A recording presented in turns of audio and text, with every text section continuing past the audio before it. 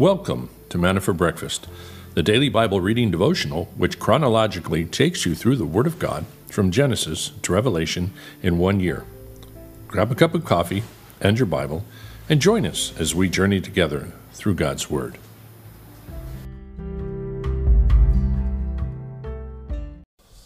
Good morning, everyone. Welcome to April. Happy April 1st. I was trying to come up with a clever April Fool's joke to start off. I did find some interesting things in this day in trivia that we can look into about April 1st. There's interesting, a lot of history goes into April Fool's and this day. Although I didn't look up the ancient connection to Greece or something, I'm sure there is. I didn't go all the way back to find out what's going on, but I did find this in 1996, April 1st, as part of an April Fool's Day joke. Taco Bell takes out an ad in 7 leading newspapers announcing they had purchased the Liberty Bell to reduce the country's debt. It had remained, and they had renamed it the Taco Liberty Bell. In response to public concerns, obviously they got a lot of outcry, the White House press secretary, Mike Curry, stated that the federal government was also selling the Lincoln Memorial to the Ford Motor Company and renaming it the Lincoln Mercury Memorial. That was brilliant. The prank was successful in that the ads cost Taco Bell $300,000, but it generated sales exceeding, you ready for this? $1 million. And in the first 2 days of April, with a large amount of free publicity. Amazing. Also on this day, not to be outdone, but this was much earlier, 1957, in Europe, the BBC airs an April Fool's news story about the spaghetti harvest in Switzerland. It purported to show spaghetti being harvested from trees and laid out to dry, and claimed that the spaghetti trees had been specially bred to produce such uniform length spaghetti strands. After the broadcast, hundreds of people called in to find out how they too could obtain their own spaghetti trees. To make it more authoritative, the voiceover was done by respected broadcaster Richard Dimbley. The idea was a brainchild of Panorama's cameraman Charles Day something, who came up with the idea for a hoax after remembering how teachers at his school teased the classmates for being so stupid that if they were told that spaghetti grew on trees, they would believe it. And here's the sad thing. So many people believed it. What does that tell you about the average intelligence people? Maybe not that. Maybe that's the willingness to believe whatever they see that looks authoritative on TV. That's probably the better way to put it. People aren't really dumb, but they are trusting, and this is why the media is so incredibly powerful and dangerous, and they know this, and that's why they take advantage of it. All the stuff that's been going on lately with the false narratives all over the place. April 1st, 1945, the Okinawa invasion, one of the bloodiest battles of the war. 82-day-long battle began on Easter Sunday on April Fool's Day, 1945, ending in the Allied victory. It was the largest amphibious assault in the Pacific. The Japanese lost 77,000 soldiers, while the U.S. lost 14,000. It is estimated that between 42,000 to 152,000 civilians died in the battle, out of a population of 300,000. Wow, that's half the people. Wow, severe. Well, I think that covers that. Let's see if we got any dad jokes that we can digest this morning. What do you call a zombie who likes to cook stir fry? Dead man walking. Which cat is the least loyal? A cheetah. There you go. All right, I'd like to do more, but we got to save them. I'll run out of them too quick. So as you can see, if you look on your screen, we are in Deuteronomy 6 and 7 this morning. So find your place and let's pray and get reading. Father, thank you for this morning and thank you for this new month. Thank you for bringing in the spring weather in many places. Pray for sunny days when it's cold. God, pray for cool days here in Mexico. Thank you. We still have good weather. So we bless you, Father. We thank you in Jesus' name. Amen. Deuteronomy chapter 6 now. Now this is the commandment, the statutes, and the judgments which the Lord your God has commanded me to teach you, that you might do them in the land where you are going over to possess it, so that you and your sons and your grandsons might fear the Lord your God, to keep all his statutes and his commandments which I command you, all the days of your life, and that your days may be prolonged. O Israel, you should listen and be careful to do it, that it may be well with you, and that you may multiply greatly, just as the Lord, the God of your fathers, has promised you, in a land flowing with milk and honey. Hear, O Israel, the Lord our God, the Lord is one. You shall love the Lord your God with all your heart, with all your soul, and with all your might. These words which I am commanding you today shall be on your heart. You shall teach them diligently to your sons, and shall talk of them when you sit in your house, and when you walk by the way, and when you lie down, and when you rise up. You shall bind them as a sign on your hand, and shall be as frontals on your forehead. You shall write them on the doorposts of your house and on your gates. Then it shall come about, when the Lord your God brings you into the land which you swore to your fathers, Abraham, Isaac, and Jacob, to give you great and splendid cities which you did not build, and houses full of good things which you did not fill, and hewn cisterns which you did not dig, vineyards and olive trees which you did not plant, and you eat and are satisfied, then watch yourself, that you do not forget the Lord who brought you from the land of Egypt, out of the house of slavery. You shall fear only the Lord your God, and you shall worship him and swear by his name. You shall not follow other gods, any of the gods of the peoples who surround you. For the Lord your God in the midst of you is a jealous God. Otherwise the anger of the Lord your God will be kindled against you, and he will wipe you off the face of the earth. You shall not put the Lord your God to the test, as you tested him in Massah. You should diligently keep the commandments of the Lord your God, and his testimonies and his statutes which he has commanded you. You shall do what is right and good in the sight of the Lord, that it may be well with you, and that you may go in and possess the good land which the Lord swore to give your fathers, by driving out all of your enemies from before you, as the Lord has spoken. When your son asks you in time to come, saying, what do the testimonies of the statutes and the judgments mean which the Lord our God commanded you? Then you shall say to your son, we were slaves to Pharaoh in Egypt, and the Lord brought us from Egypt with a mighty hand. Moreover, the Lord showed great and distressing signs and wonders before our eyes against Egypt, Pharaoh and all his household. He brought us out from there in order to bring us in, to give us the land which he had sworn to our fathers. So the Lord commanded us to observe all these statutes, to fear the Lord our God, for our good always, and for our survival as it is today. It will be righteousness for us if we are careful to observe all his commandments before the Lord our God, just as he commanded us. Chapter 7.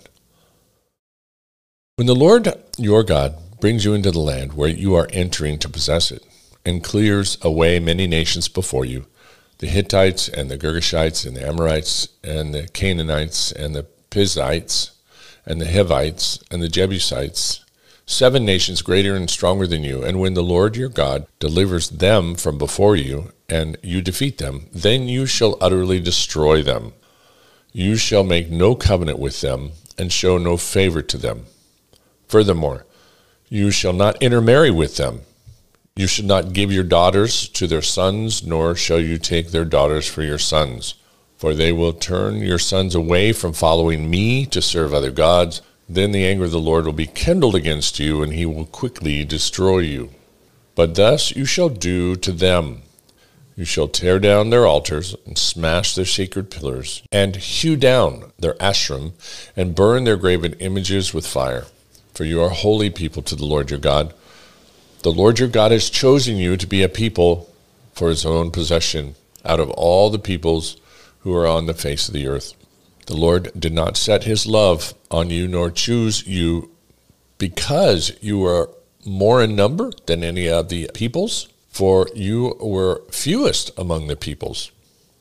But because the Lord loved you and kept the oath which he swore to your forefathers, the Lord brought you out by a mighty hand and redeemed you from the house of slavery, from the hand of Pharaoh, king of Egypt. Know therefore that the Lord your God, he is God, the faithful God, who keeps his covenant and his loving kindness to 1,000 generations with those who love him and keep his commandments.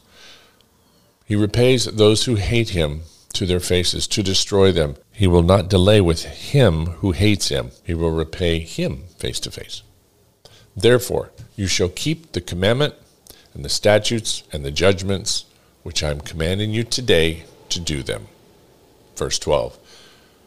Then it shall come about, because you listen to these judgments and keep and do them, that the Lord your God will keep with you his covenant and his loving kindness, which he swore to your forefathers.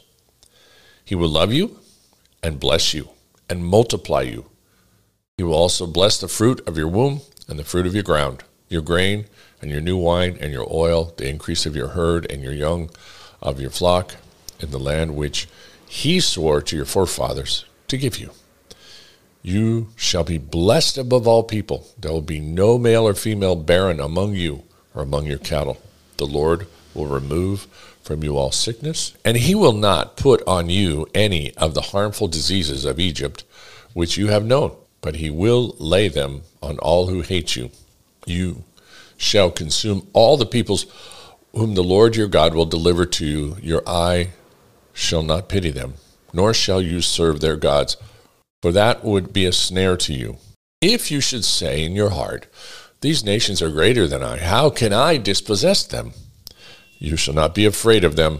You shall remember what the Lord your God did to Pharaoh and to all Egypt, the great trials which your eyes saw, and the signs and the wonders and the mighty hand and the outstretched arm by which the Lord your God brought you out. So shall the Lord your God do to all the peoples of whom you are afraid. Moreover, the Lord your God will send the hornet against them, until those who are left and hide themselves from you perish.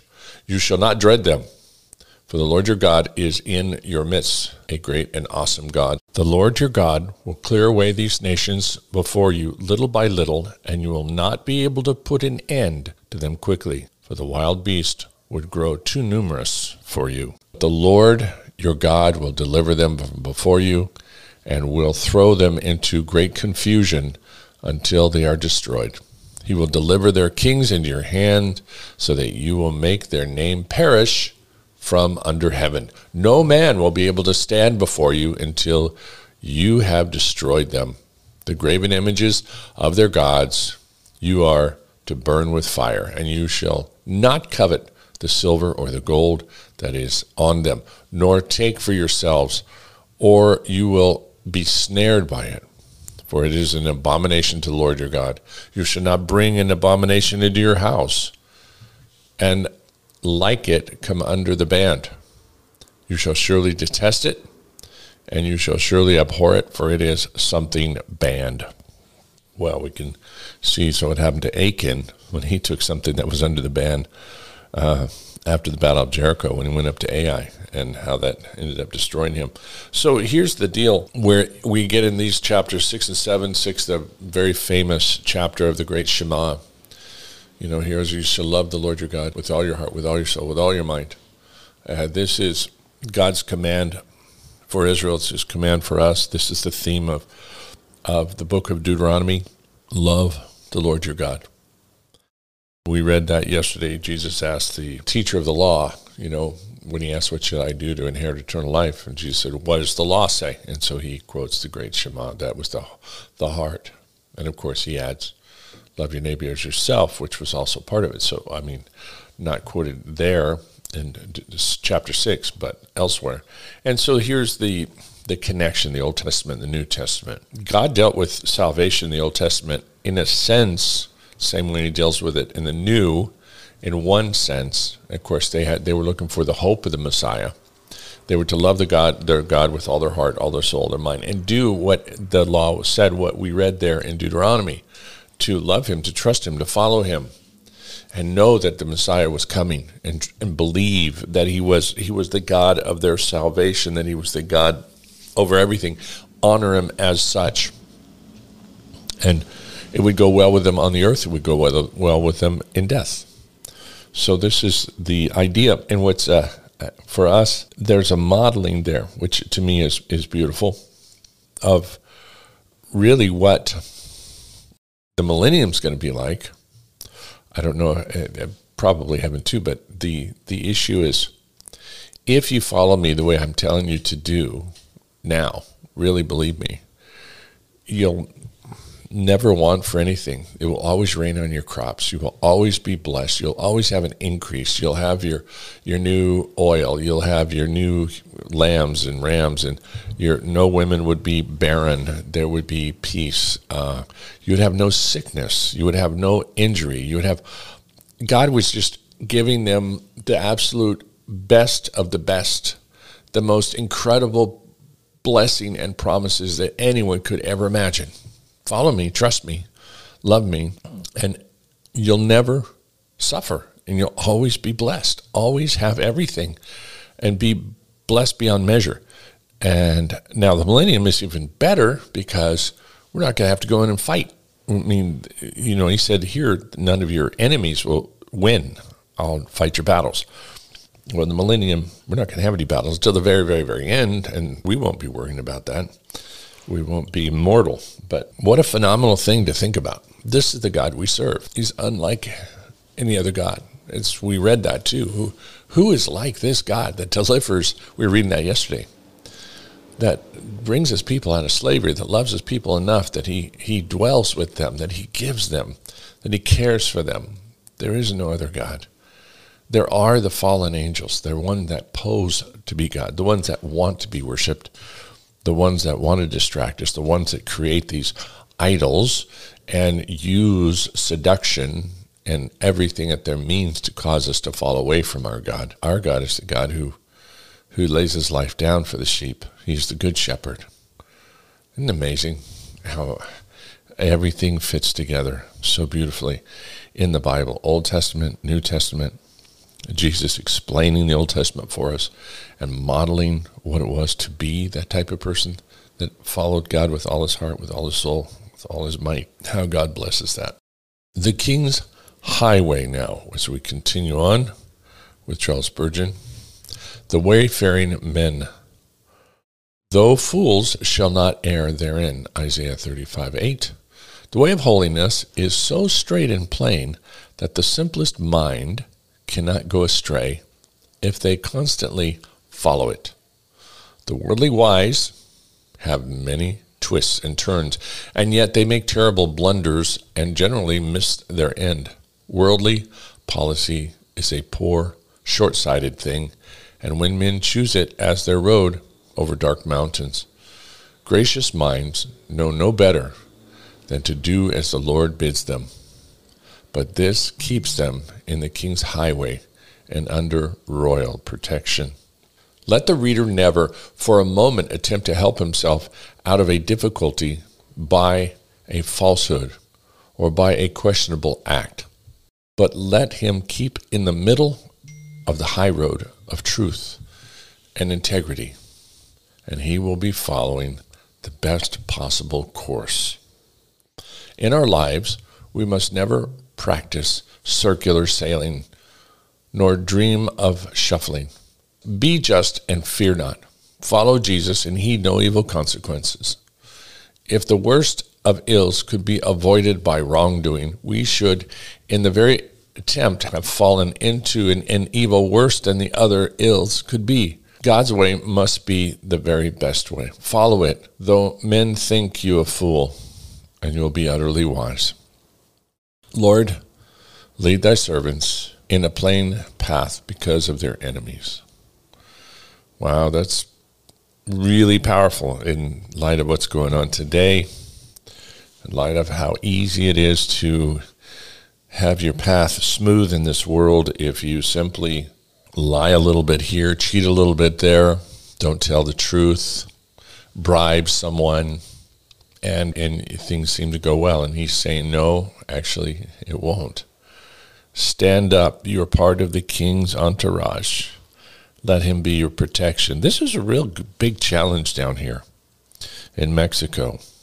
And it's always a temptation because so much is crooked down here and things that go on. I mean, you get stopped by the police and they say, well, give me a little bit of money here, your problem will go away. And way too many Christians are quick to go, oh, yeah, I don't want to go to jail. I don't want to panic. Here's $200 for a $5 traffic fine because they panic. It's not good. It is a difficult thing. I know. I've been there many times, but not too many times, just a few times. But when those things happen, you have to remember who you are, remember who you serve, and say, I'm going to stand up and be who I am and proclaim the truth. And I've had the privilege, actually, of being able to tell some of these officers, sir, you go to church, I imagine you're Catholic, right? Yes. Well, I said, I can't do anything that I would get you in trouble with God. The Bible says it's not right to bribe, and I care about you. I respect your office, your authority, and so I just need the ticket, please, because that's way less to me. Getting a ticket, no matter what the price is, much less than getting you in trouble with God. So when you put it in those terms, they all of a sudden change. Or like they don't know how to handle that, so they let you go.